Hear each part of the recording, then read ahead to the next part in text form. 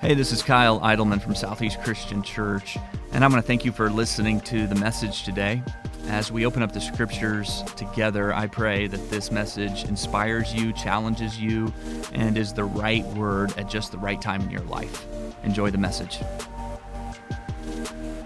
So one thing that any experienced pastor should know is that you really have to be careful when you title a sermon, because you're kind of setting yourself up. I know we talk about this principle often around here, the in then through principle, this idea that what God does through you, he often does in you first. And that's just experienced by pastors, I think, quite often. It certainly is for me, where if I title a message, let's say that I title a message, How to Be Patient, which I would never do. But let's just say I call the sermon How to Be Patient. If I do that, then what's gonna happen is that the week leading up to that sermon is just gonna be one thing after another that tests my patience, right? Like if you're preaching on patience, then you just need to expect that you're gonna be in the longest line that week and that you're gonna come out to a flat tire and that your charger isn't gonna charge your phone in the middle of the night for no apparent reason. Like your patience is gonna be tested, because I think oftentimes what God does through you, he does in you first. So you gotta be careful. Kind of a rookie move on my part. When I started writing a book about a year and a half ago called When Your Way Isn't Working, I knew better. Like I tried to get it right. Like I didn't call it When My Way Isn't Working. I called it When Your Way, you, like y'all. Like it wasn't supposed to be about me. It was supposed to be about you. But God just has this thing that he does that before I can make it about you, he sometimes makes it about me.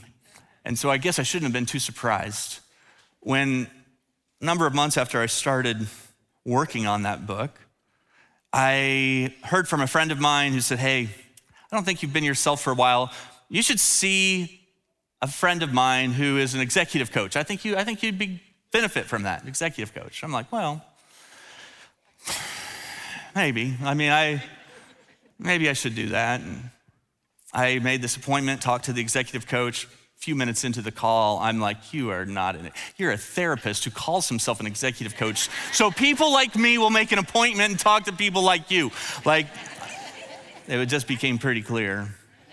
And he started talking to me about some things, asking me different questions about my life. And I found myself responding with these two responses. I was dismissive and defensive. And whenever you find yourself feeling dismissive and defensive when someone's just trying to talk to you about your life, it's an indication that maybe your way in some area isn't working the way that it should or the way God has designed it to.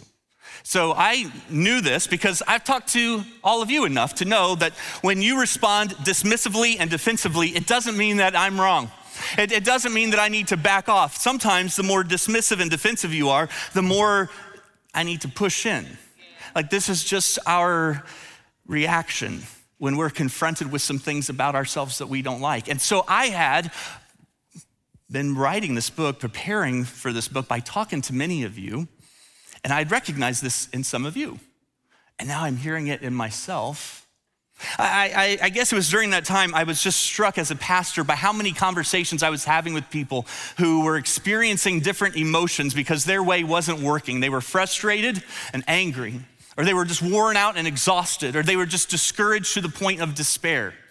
And the more I talked with people in the church, the more I recognized, man, this is really an important message for the church, for followers of Jesus during this time.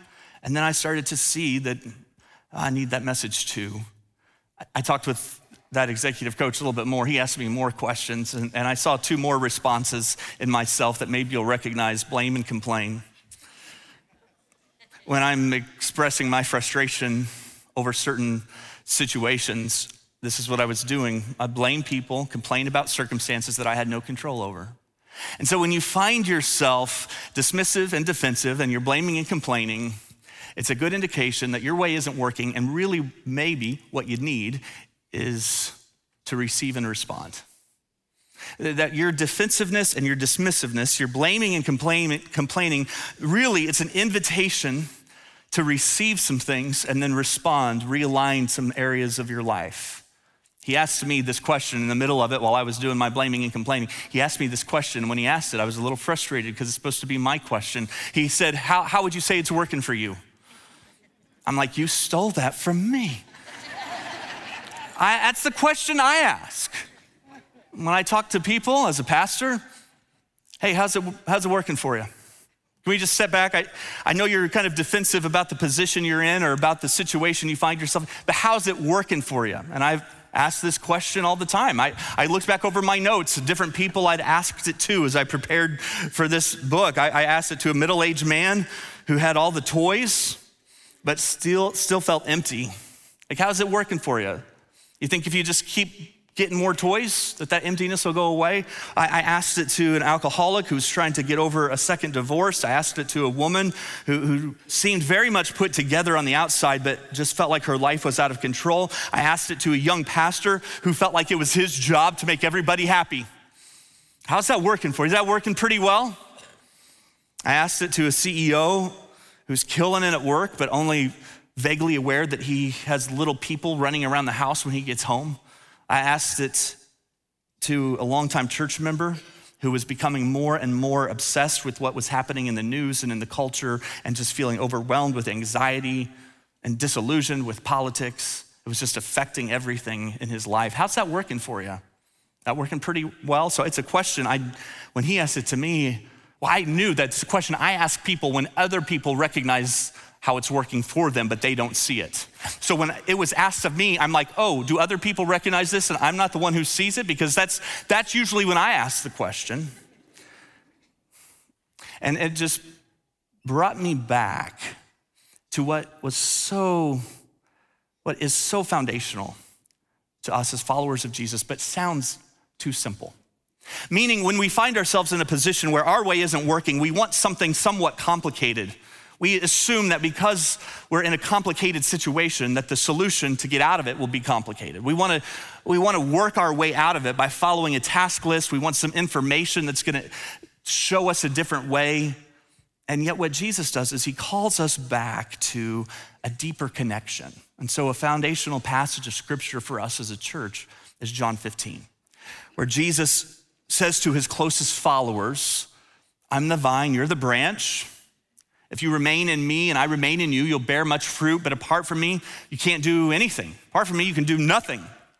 And he says this to them right before he's gonna be arrested to be crucified. He says this to them when he is very much aware that what they're going to face will be struggle and suffering and difficulty and challenge. He knows how they're gonna be treated by people. He knows that they're gonna feel overwhelmed by the mission that he gives them. He knows that they're gonna struggle with inadequacy when they try to step into that. Like he knows that if they try to do things their way, it's not gonna work. They'll end up being divided with one another, not getting along. If they try to do things their way, they're gonna end up exhausted, burn out, call it quits. If they try to do things their way, the discouragement will be too much. It'll give way to despair and they'll drop out. So Jesus says, look, here's the one thing I want you to remember and never forget. I'm the vine, you're the branch. Be the branch, stay connected to the vine. So that when your way isn't working, what do? Well, the instinct is more. I need to do more. But Jesus calls us to abide, to stay connected to him. The word in the NIV is remain. Remain in me as I remain in you. I think 11 times in that handful of verses, Jesus says, abide and remain, stay connected. And so that simple invitation tells us this is what you do when your way isn't working. You focus on the connection. And so what I want to do is take a few minutes as we begin this series to just diagnose the reality that your way isn't working. There are a lot of words that you could replace with way. Like when your marriage isn't working, when your faith isn't working, when your health isn't working, when your parenting isn't working, when your dating isn't working. Like there's a lot of words you could replace there. But I want to talk to you about some emotions that tend to surface when your way isn't working and it's a result of a connection problem. It's a result of the branch not being connected to the vine. So we're gonna look at some common emotions to see if maybe that's where you're at. To help us with this, I wanna look at a passage of scripture from Luke 5. So John 15, Jesus is towards the end of his earthly ministry. Luke 5, he's at the beginning.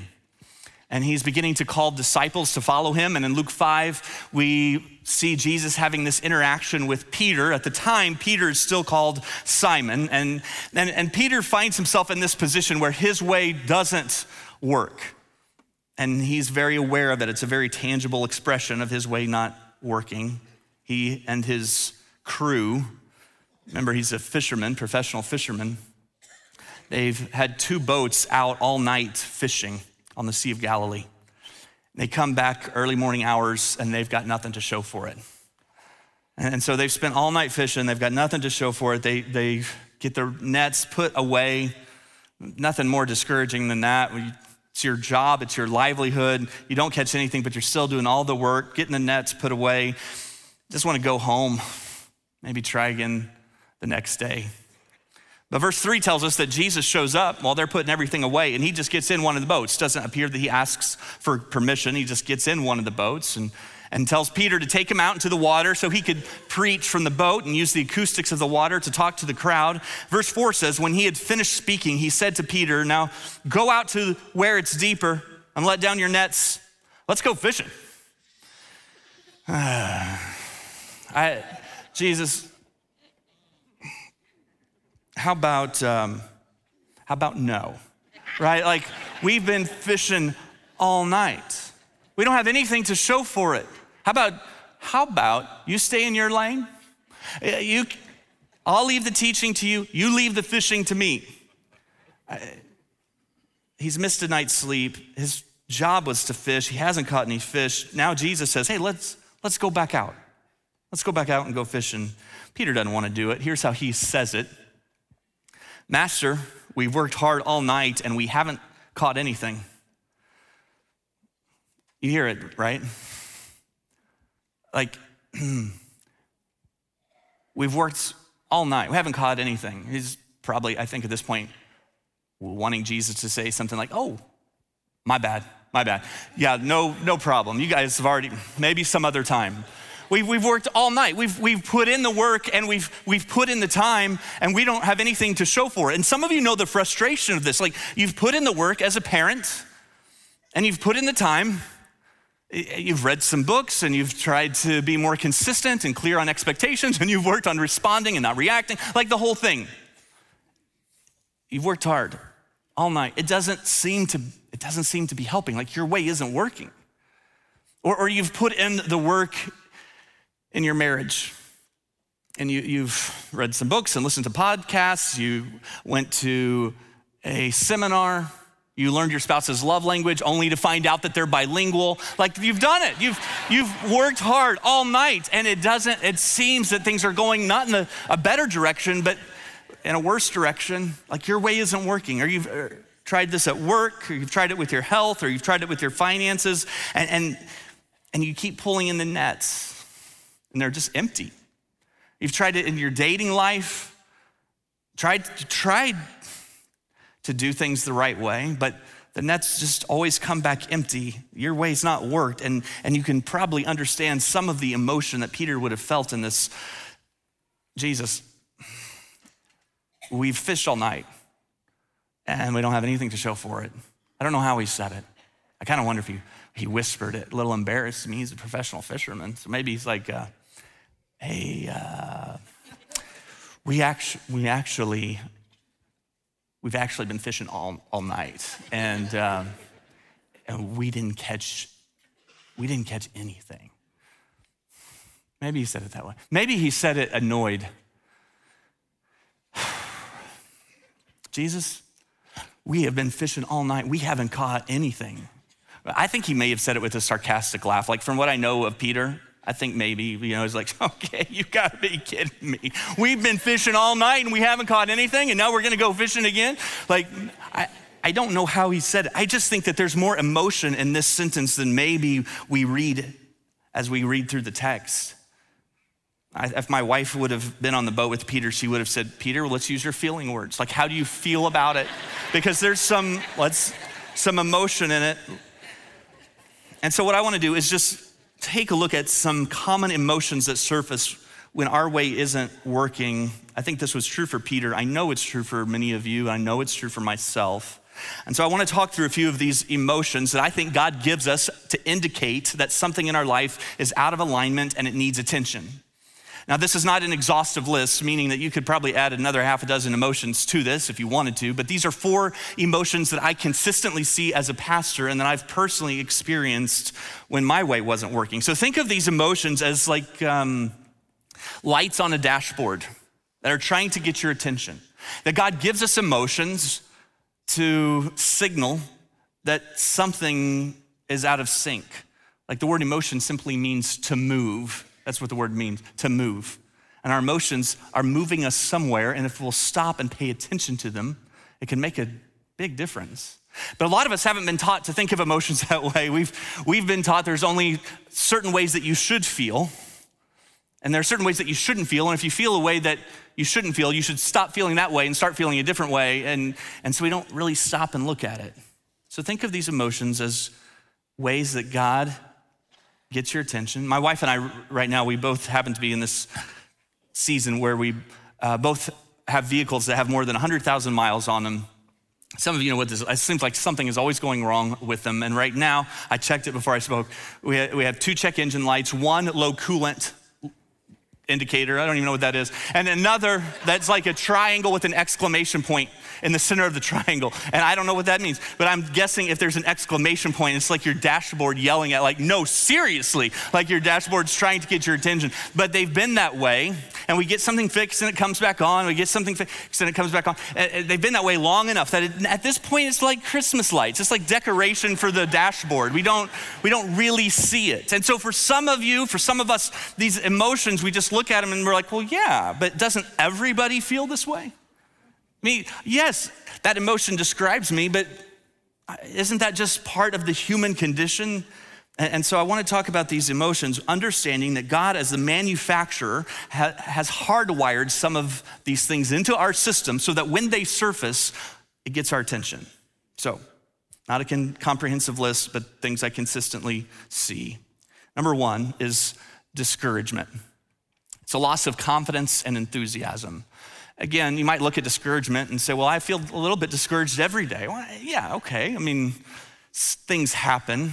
But this is a ongoing state where you just have lost confidence and you've lost enthusiasm. You just don't have much passion anymore.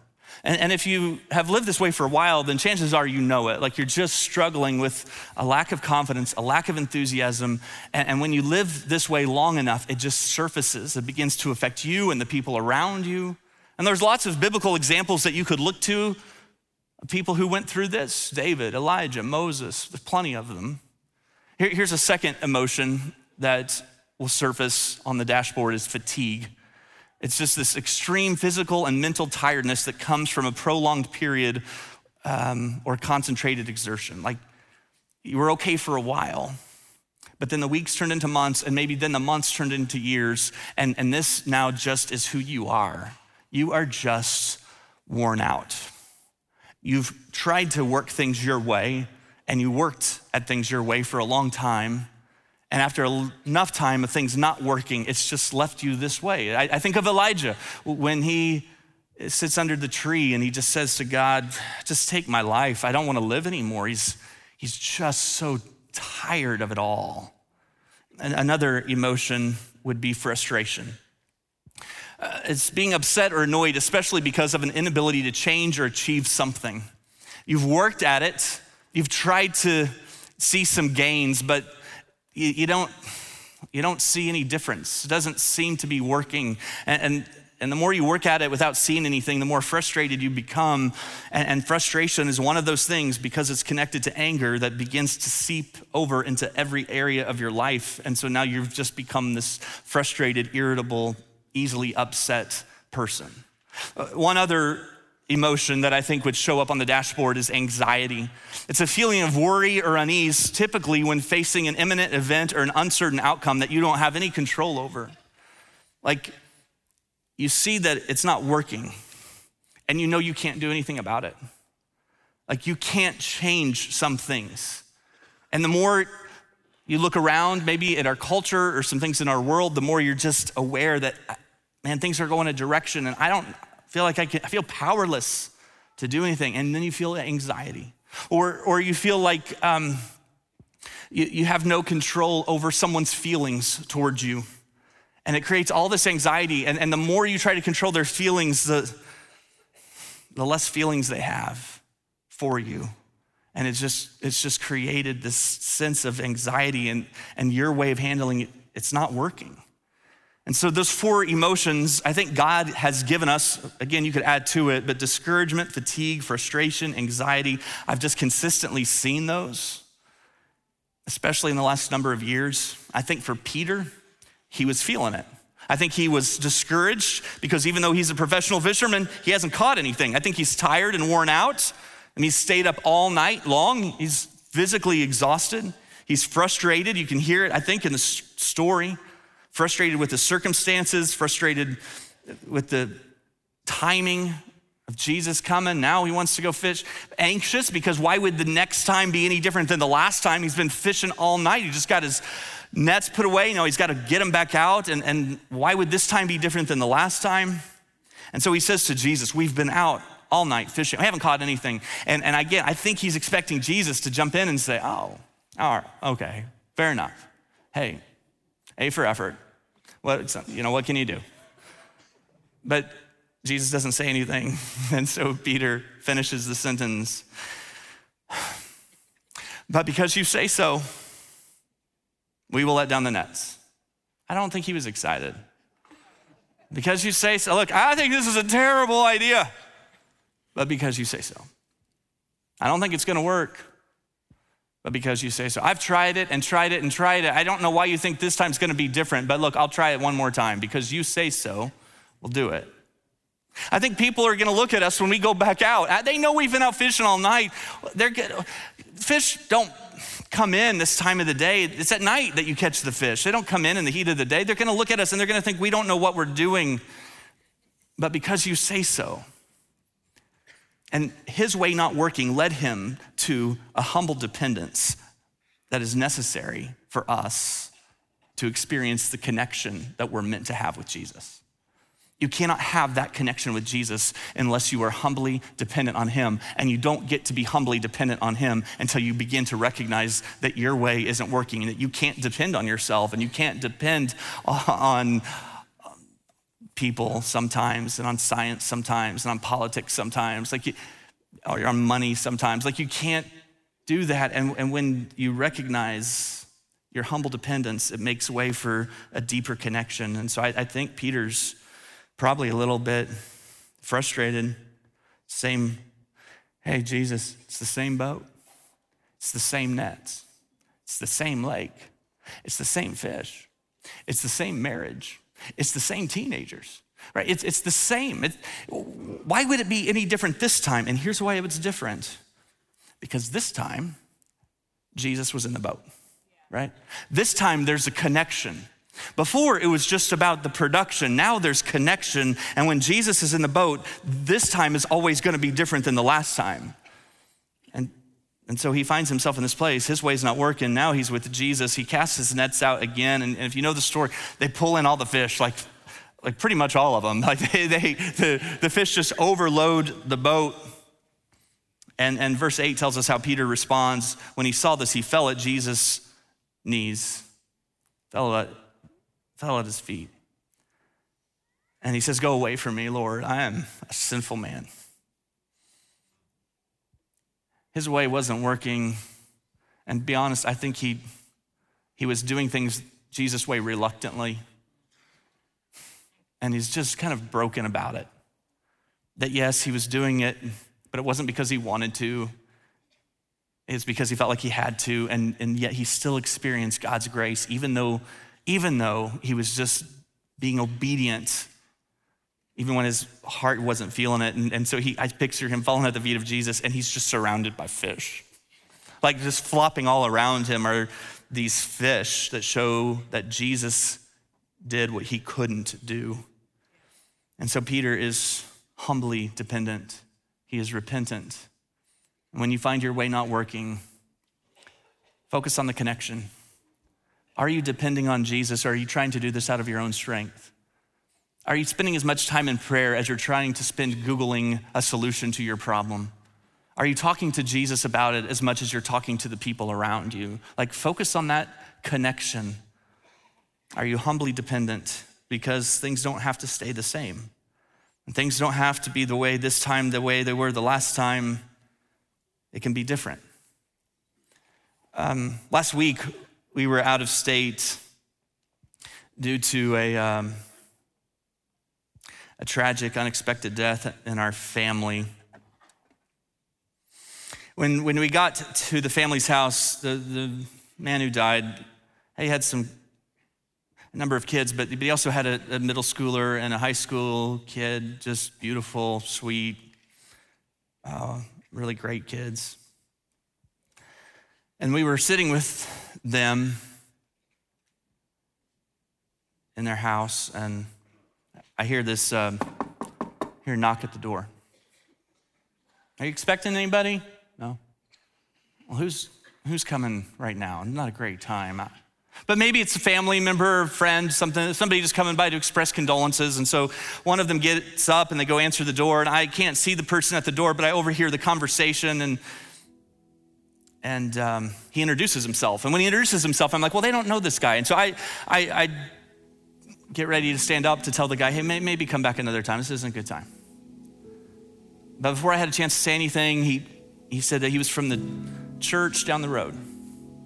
Just checking in on the family, making sure they had money for utilities, seeing if they needed some help with some unexpected funeral expenses. Later that evening, knock on the door.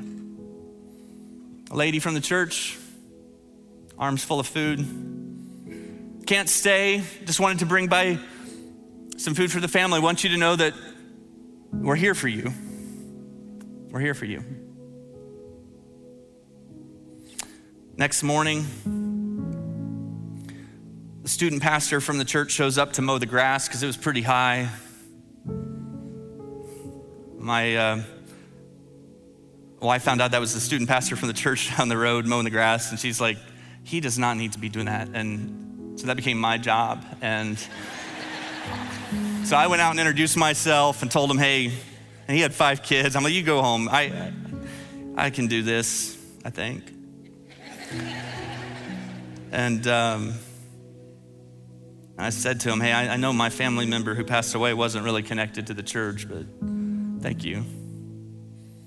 And he affirmed that he wasn't really connected, but said something along the lines of, even though he wasn't connected, we're here. We sure want the family to know we're here for them, and so is Jesus. That evening, I took the 12-year-old son to his baseball practice. He plays on a competition team. I knew he'd be spending a lot of time with the coach over the summer, and so I was just gonna pull the coach over to the side to talk to him and kind of let him know about some things that had happened, and ask him to keep an eye on him. When I talked to the coach initially, we made small talk. I said, you got a son on the team? He told me his son's name. It was a Bible name, but that happens sometimes on accident. I said, you have other sons? He had 2 other sons, both of them Bible names. I'm like, I said, do you know you got 3 sons that have 3 fairly obscure Bible names? Yeah, he knew. And I told him about some things, and he said, I want you to know I'm a follower of Jesus. When I was his age, my dad died of alcoholism. I'll keep my eye on him this season and for the next 6 years.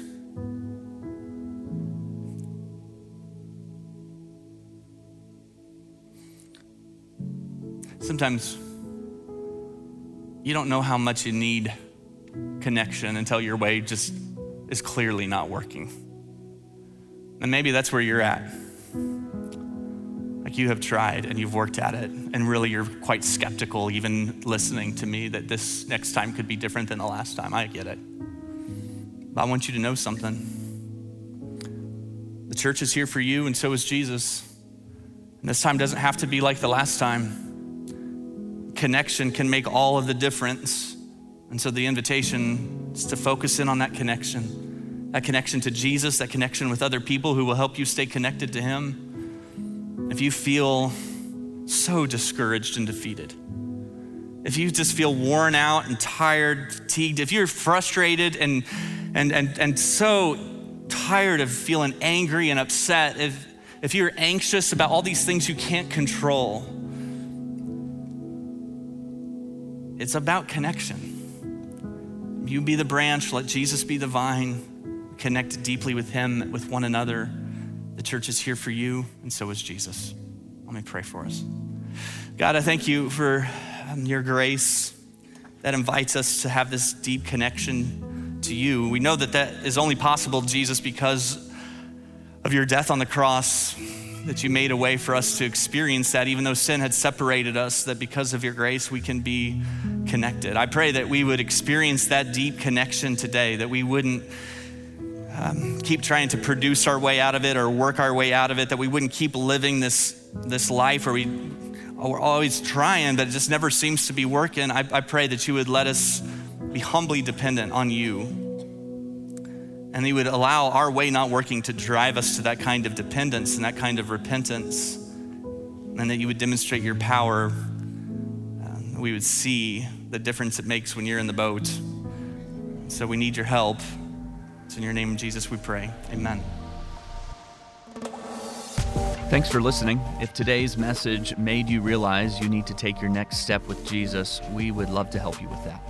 You can connect with us on any of our social media platforms throughout the week or visit our website at southeastchristian.org. And if you want to hear more content like this, you can check out our Sermons podcast or our One at a Time podcast. Both can be found everywhere podcasts are available. Have a great week.